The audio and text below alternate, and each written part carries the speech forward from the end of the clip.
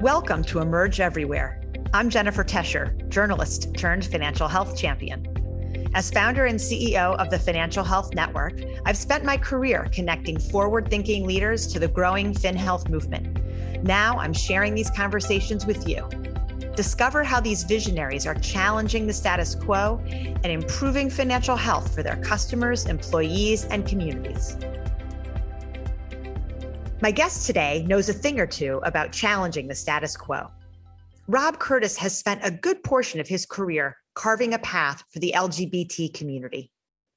While the community has achieved greater levels of popular acceptance over the last 20 years, financially its members are often several steps behind. Rob is taking on that challenge with the neobank Daylight, which caters to LGBT consumers and their unique needs. He has an expansive vision of how technology can enable financial services companies to deeply personalize their offerings, build trust, and close the LGBT wealth gap. Rob, welcome to Emerge Everywhere. Thank you very much. Great to be here. So you have described yourself as a serial LGBT entrepreneur. You've built a number of businesses aimed at this market. Gaydar, a dating site, Helsa, which connected LGBT individuals to mental health resources, and now your latest venture, Daylight. Daylight is a neobank serving the LGBT community. Tell me, why does the LGBT community need its own bank? I think that's a really good question. And this is not the first time that people have tried to create a financial services institution for the LGBT community. The reasoning for it, and we've talked to thousands of LGBT customers, absorbed as much research as there is available, and there is a dearth of research on the financial lives of LGBT folks, but it really boils down to this. LGBT people start off on the back foot. When we try and get help, we struggle to play catch up, and as a result, our financial outcomes suffer at almost every stage of our life. And I'm going to unpack that a little bit because there's quite a little bit there. So I'm going to start with just the cost of being LGBT. It costs more to be an LGBT person. It can be simple things like we earn less on average because of ongoing wage discrimination. And, bear in mind, it was only last year in July that we were allowed to be LGBT in all 50 states without being fired, but we don't know how long those protections are going to stay. It means that when we look to things like mental health, which is a topic that's very dear to me, we are 3 to 5 times more likely to suffer from common mental health, things like depression and anxiety. And yet those things are very costly to manage. We find that there is only partial cover for many of the things that are important to our lives in traditional insurance and protection products. Fertility treatments aren't covered by everybody. Gender affirming care isn't covered by everybody. And probably one of the biggest determining factors is that when a young person comes out to their family, there's a 40% chance that they'll be cut off financially. 40%. Wow. And LGBT folks are born randomly into straight families. You have to come out. You don't have to come out when you identify with a different ethnicity. So it becomes this moment for many LGBT people where we have to make a choice often very early. And that choice is, it's more important for me to be myself and to pursue my personal happiness than to chase social acceptance and to lean into all of the negatives that can come with being an LGBT person. And money is just a part of that. And when we reach into traditional financial services to get some help with those things, we find that there's little or no help available that suits our needs. Are there loan products to help you get a mortgage? Sure. Can a bank help you navigate through the choices of, do you want a home or a family? Which is a common question that we're asked in the 30s. And if you're gender non-conforming or trans, maybe a transition is all that you get. Are financial services organizations set up to be able to support young people who have been cut off financially from their parents, and particularly when they're in these volumes? And we find that the answer is just no. Most financial advisors are unable to connect with and advise an LGBT person about their financial matters. And if you aren't talking to your doctor about all of your health problems, you're not getting the best care. And I think the same thing happens in finance. So we've started off on the back foot because our cost of living is higher. We lean in to get support, and we find that financial products don't exist. The advice isn't right. I'm asked what my wife does. A trans person can't get a name on their card. These things matter because what it means is that many people stop participating in traditional financial services. And then when we look at long-term outcomes, across almost every financial outcome, LGBT people are behind, from estate planning to retirement preparation to family preparation through to 50% more college debt.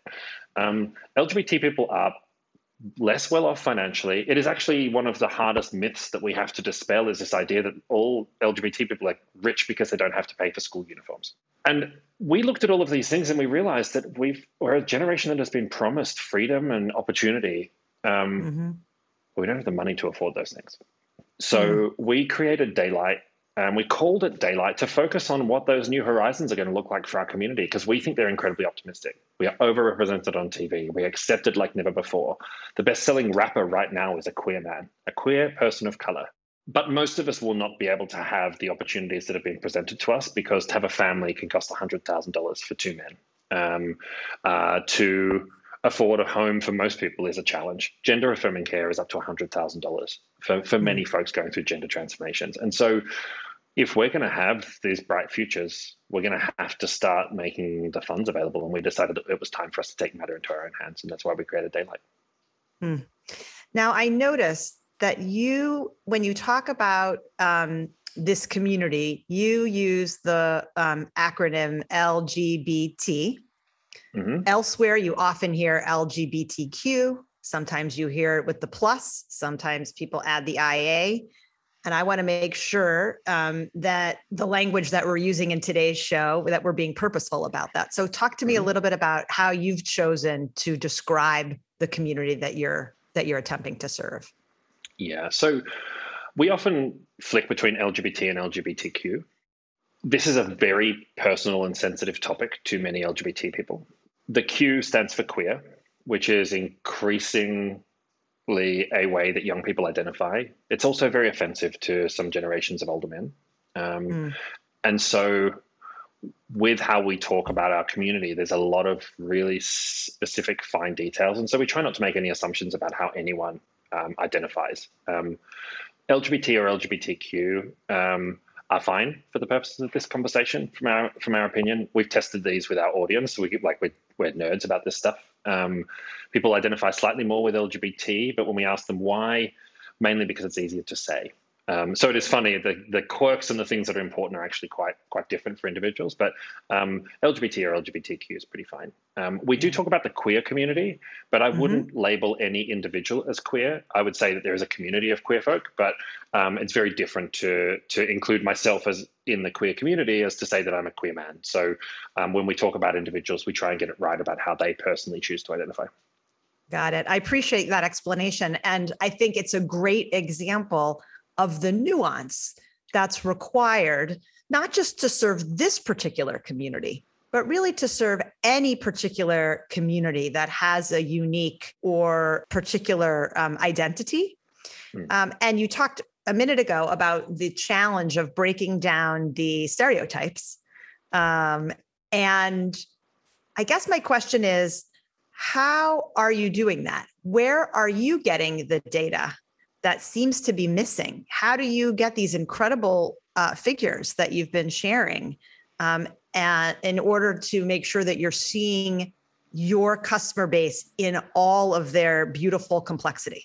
Yeah, I think that is a really important question. And it's the one thing that traditional financial services companies get wrong, is they assume we're a monoculture and a monolith, that we're all the same. But actually those two queer men who are doing well, not buying school uniforms, and I say that they're men, they're probably gay men working in finance on a coast somewhere.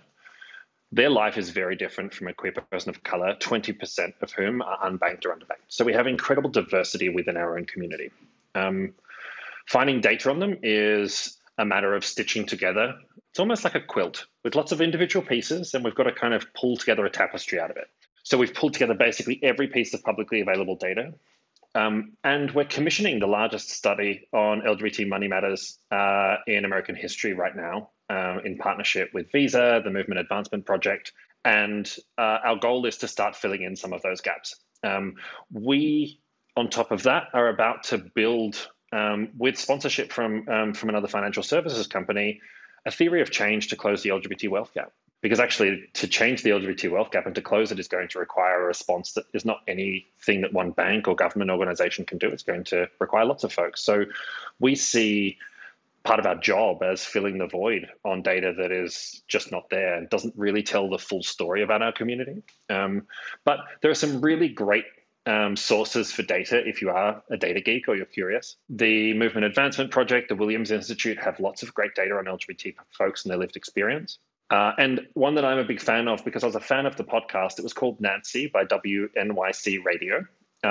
They did a Queer Money Matters survey where they did statistical sampling of LGBT folks across America to understand their financial behaviors. And we've also conducted similar testing of our own using quantitative studies. So kind of short answer is we're leveraging as much of the data that is available as possible. Slightly longer answer is that we see our role for ourselves as building that data out for others to build upon. Because Daylight is just part of what we hope is going to be a response to wealth equality that will touch upon many organizations, LGBT focused and otherwise. That's fantastic. So you've got two co-founders, one of whom I know, Paul Barnes-Hoggett, who is an alum of the Financial Solutions Lab Accelerator, and also Billy Simmons. And I want to spend a minute talking to you about Billy, who's a transgender woman. And she has spoken publicly about her experience of being dead named after she transitioned. Yeah. And I think this is an important story because it helps to explain at a really visceral level what Daylight hopes to offer and accomplish. You mentioned things like financing to be able to start a family for gay couples, as an example. There are some things that seem very tangible and obvious. Dead naming, for those who aren't familiar with it, may not be so obvious, and it may not seem like such a big deal, but it's a really big deal.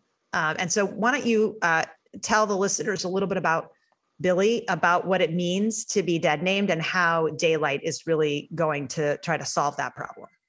Sure. Billy is wonderful. I met her on stage at Google years ago when we were both doing other ventures. And what I love about Billy is that she's able to bring her lived experience to the table in a way that actually would be very confronting for many folks. And we've built a lot of our services around her lived experience, and I think that's some of our secret powers. And there's a number of areas where being trans impacts your finance. But dead naming, to be really clear to folks, is the use of somebody's name associated with their previous gender identity. So a trans person, Billy is a woman. She's always been a woman, but for a period of a time, she was assigned a different name at birth by her parents. And we've built an identity system for banking around legal ID because that was the only thing that really existed. We figured out that for cultural reasons, some women would need to change their surnames when they got married. But beyond that, that system hasn't been updated in a really long time. Gender is not that simple. We built a system predominantly for men. We've adapted it for women, and now we're entering into a world where trans folk are visible. Trans folk have always existed, gender non-conforming folk have always existed, but here they are. So when you open a bank account, let's take Billy opening a bank account at Capital One. Show me your legal ID, create a bank account, do our fraud checks, tick, tick, tick, great, here's a card in your name. Now, for a trans person to update their identity documents as they go through a transition, for Billy to become Billy Simmons, she had to go to a doctor for permission, a lawyer to help prep, a notary, a judge, a courthouse. She had to out herself 5 times to complete strangers as a trans woman. A very challenging and very unsafe thing to do because you don't really know. They could be 50-50 support for trans folk or not. She had to take expensive documentation, spend 20 odd hours trying to change those documents to go into her bank in order for them to reflect her new gender identity. So the root of the problem is that we've built a system that is only supportive of legal ID. Now, we don't see the world that way in Daylight. We recognize that for regulatory reasons, we need to know who a person is as established by their legal ID. That's all we need it for. Actually, Billy can order a card in her name through the sign-up process because we respect her pronouns. Her gender identity may not match her legal ID. And so Billy signing up to Daylight, her experience would be vastly different. We would use her legal ID to do the appropriate fraud checks as required by regulation. But from that point onwards, we say, okay, let's compartmentalize that for a sec. That's one part of you. What's your name? What's your gender identity? What pronouns would you like us to use? And From that point onwards, her experience at Daylight is entirely governed by how she chooses to identify. She is a woman. Her name is Billy. I don't need a doctor and a courthouse and a judge and a notary to tell me that those things are true. We're going to take that on faith because this is a woman who is part of our community. And while she could go through that process at another bank, chances are they'll change one part of it. The leading major bank that is able to provide a name in a trans person's card still emails them and text messages them in their dead name. Because for those of you that know how big banks work, and I used to build in them, it's all kind of stitched together, and there's a statement system written in COBOL, and you don't want to touch that because if you do, you don't know if you'll ever be able to get it off the ground. We don't want to it's too hard to add in a whole new field there for chosen name instead of legal name. And I think what we've been able to do by building this stuff in very intentionally and from the beginning is to create an experience that is gender affirming in totality. Once we've gone through KYC, we've established that this is a real person. From that point onwards, Billy is Billy is Billy.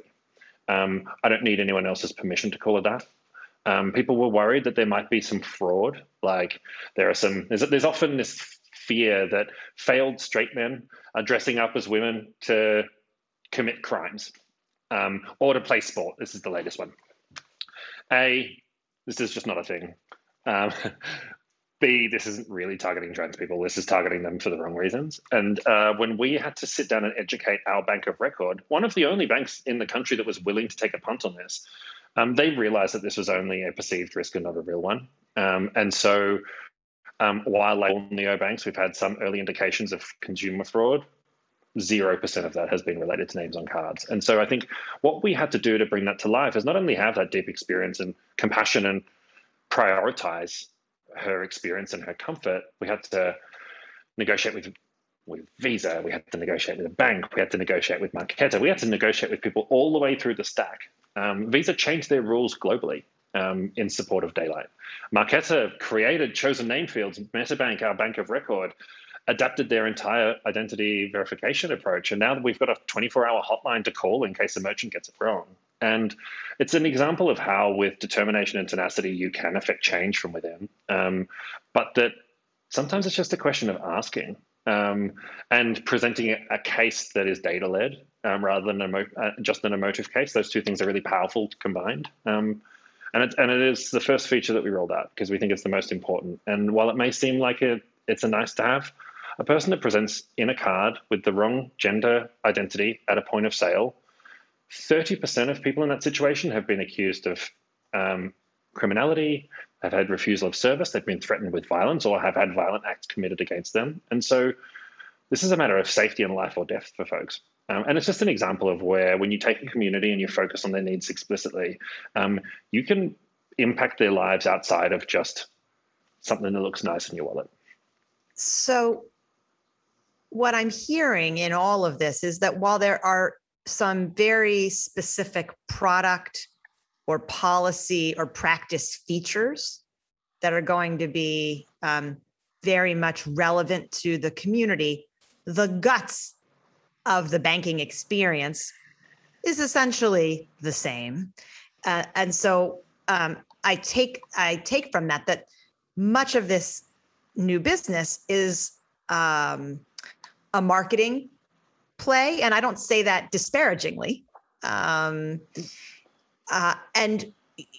again, you've done this many times before. Different product, different service, same market. And I think in the neobank space in particular, and in financial services, because of tech, we're seeing more opportunity for specialized services. And I'm curious what you think about that in terms of the potential for scale. Because one of the many reasons why some of the very large financial institutions that you mentioned have the dead name problem is because the bigger you get, the less specialized and focused you can get on your market because of the pressure. So how do you think about that? You're at your early days, so you don't quite have to worry about that yet. But talk to me a little bit about how you think about that broader issue. Yeah. I would disagree with just one little part of that, which is that personalizing banking services was incredibly challenging when Citibank started. I'm just going to pick on Citibank. I love Citibank. They're an investor now, so full disclosure. But they don't get it right. They know that we believe that, and we have very friendly and frank, constructive conversations around that. Software is solving that problem. And so when we first went out to raise money for Daylight, and it was more than 12 months ago, this idea of community-led neobanks was entirely new. We're out there carving a path before George Floyd, which enabled Greenwood and First Boulevard to get funded, which then kind of built a wave that got venture interest. And the first question was market size is too small. We spend more than the GDP of Mexico each year. We've never said Mexico is too small. But the traditional wisdom at the time was, okay, we can see a trade-off where this could be $1 billion company, but we're going to need to acquire customers really low. They're going to need to be really sticky, and we're going to need to sell them lots of other things. And actually, you know what? I can sell travel insurance that covers me in Dubai with a same-sex partner by curating products that are suitable for us, because actually we exist in a landscape where many products just aren't suitable. So outside of marketing, it's also about suitability. Curation is a good word. I think that's exactly right. Yeah. And in fact, we're influencing these companies already to change their products to just cover these gaps because they don't need to exist. And we don't think this is a winner-takes-all market for LGBT folks. But here's the thing. Banks get us wrong because they think we're all the same. So they stick a rainbow on it and they call it a day, because actually it's really hard to find commonalities amongst a really diverse 30 million strong community in the country, unless it's a rainbow or a flag of some slightly different set of stripes. Here's the thing, Jennifer. You and I don't need to have the same bank. Most of the listeners here will have vastly different financial experiences, and yet we are served with the same dumb instrument when we look in. It just shows our balance, and it shows the same thing that tries to sell us the same things. Technology has moved so far away from that, and mainstream banks are still struggling with how not only to change the front end, but all of the things that sit behind it. For us to be a great LGBT bank, we have to serve Black trans women in Arkansas, Asian American tech bros in the Valley, and an Aussie immigrant living in Brooklyn with a Mexican partner, right? Those are really different banking needs, banking experiences, the way the images we use, the tone we might use. Some gay men are okay being called queer, some aren't. Means we have to personalize our services very deeply to respect the identity that is a personal decision of every person. And why that is important for the question is that we think that Daylight is the LGBT audience is the perfect audience because of its diversity, but its narrow enough focus to test out highly personalized banking services that could be rolled out to all Americans. Identity, it is great that we are starting to see hyper focus of different types of identity. It's a good start, but identity is fluid. A freelancer bank is only going to be great while you're a freelancer. Yeah. A couples bank is only going to be great while you're managing through the integration of your personal finances. A teenage bank is going to be great when you're a teenager. We think the LGBT one is great because you're LGBT. People search for each other when they're 12 on Tumblr or TikTok these days, and they retire together. But we believe that identity is highly intersectional, and that a customer could be a member of First Boulevard and Daylight, but in practice, we need to do better. We need to be able to recognize that a queer person of color's experience is their queerness is impacted by the fact that they are a person of color, and that those two things together create a special set of needs that are served neither well by a bank for white cisgendered gay guys, which is how most of our products are defined, or a bank that is designed for the rest of the Black community. And so, my punchy answer is watch this space, because we're called Daylight, not Rainbow Bank or Pride Bank, because we actually believe that we can serve 30 million LGBT folks, 60 million parents of LGBT kids who just want to do good by their children, allies, friends, siblings, and all the rest of it. And so rather than just think of this as it's Chime with rainbows on it for queer folk, think about what the power our tools can give when we're focused on the values and the attributes of an individual. So we're releasing a tool called Walk the Walk, which allows you to assess how queer-friendly your spending is. Now, I'm sure, Jennifer, you'd love to know that Pizza Hut spends a lot of money on anti-trans causes, and AT&T spent more than $1 million on it in the last year, because you're most likely an ESG consumer. So I think of Daylight as using LGBT matters as the beginning of focusing on what it is that people see as important to their futures. And young people see more than just LGBT rights as part of it, because the planet is burning. So we can't support our community without looking at things like climate change. We can't support our community without looking at the intersection of race and gender and identity. And so I think single issue or single community neobanks will do really, really, really well. But I think the winner, if there was a winner in this space, will be capable of understanding the complex layers of somebody's identity and serving those needs in a deeply personalized way and in a very specific way. And that's very much how we see our role in Daylight, and hopefully teaching the rest of the world how they can do better using queers as the example. Yeah. I find that the entrepreneurs who are most successful are those who are solving a problem that they have experienced in their own life. And it's one of the reasons why we get lots of services for, cookies at 2 a.m. and crypto, because these are largely young white men of some level of privilege, financial privilege, I should say. And so tell me a little bit about you. It's one thing to be LGBT. It's another to then decide you're going to become an entrepreneur and to build a series of businesses around that. So what brought you here? Great question. I was born in an incredibly working class family. After I did my paper runs, when those were a thing, my first job was in Australia, the equivalent of stuffing the Costco roast chickens that we all buy for $3. So I'm really proud of that because that's where my career journey started. Deeply working class, living on the breadline, helping my parents sometimes put food on the table. I was very lucky to be well educated, to live in a city with good opportunities. I became a policy analyst and advisor in the Australian government. I built the election system in the UK when I first arrived. So I had a lot of really great exposure to wonderful projects. My privilege was really an important part of that. It wasn't economic privilege in this instance. I'm a tall, white, masculine presenting, cisgendered Australian, and all of those things matter. And so I managed to climb into finance. I've done charity transformations. I've actually had a great privilege of working over 15 years in lots of different corporate lands, but I couldn't go the extra mile.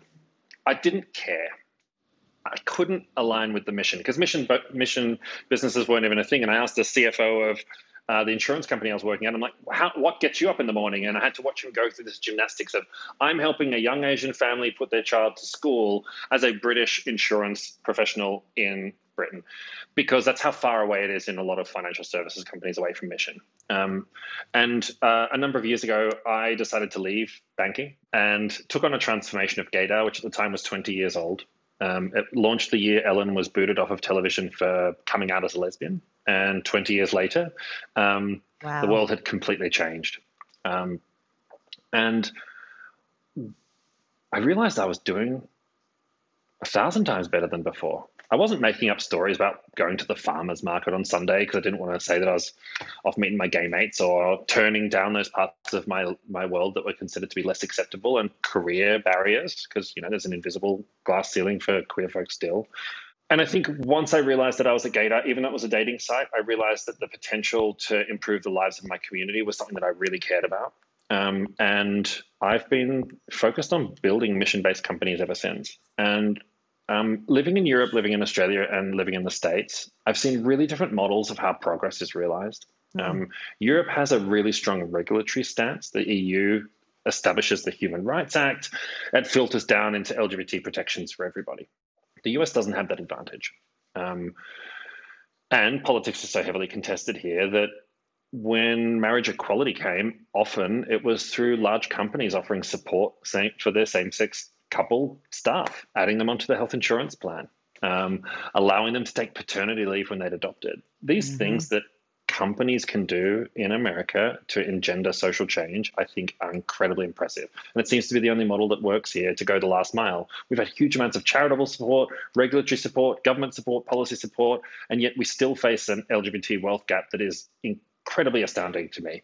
So that's where I believe wholeheartedly, having worked in charities, worked in government, worked in financial services, that the best way to deliver the kind of change that we want is in the guise of a bank. Now, it's not a popular opinion in my community.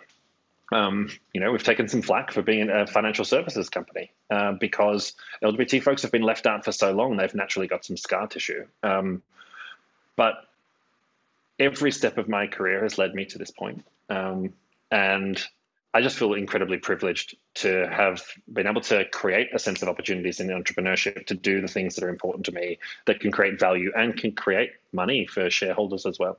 So Daylight is coming up on its 1-year anniversary of its launch. Hard to believe.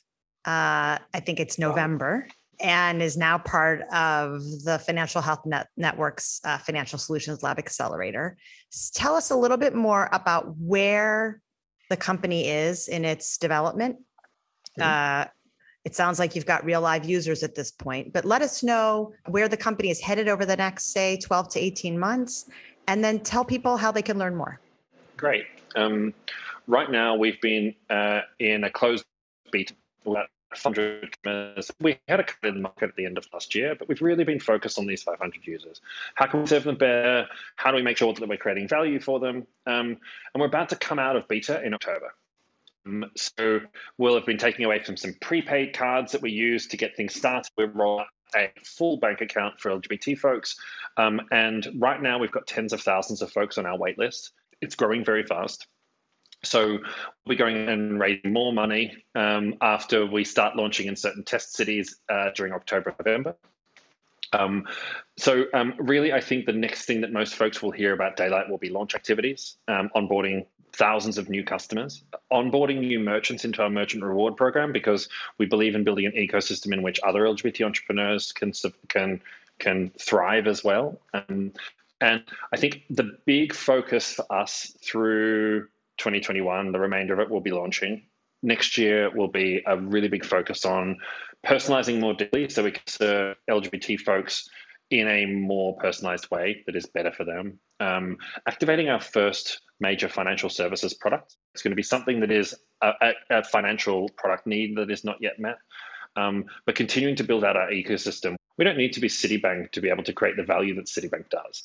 We just need to be able to connect with experts in their field and for us to overlay our expertise. So our goal is to double down on growing rapidly over the next 6 to 12 months, activating financial services products that enable some of the freedoms that we want our community to have, and looking further afield, not just in terms of adjacent markets like parents and others that can really benefit from what we're doing, but the needs that we've identified exist across the world.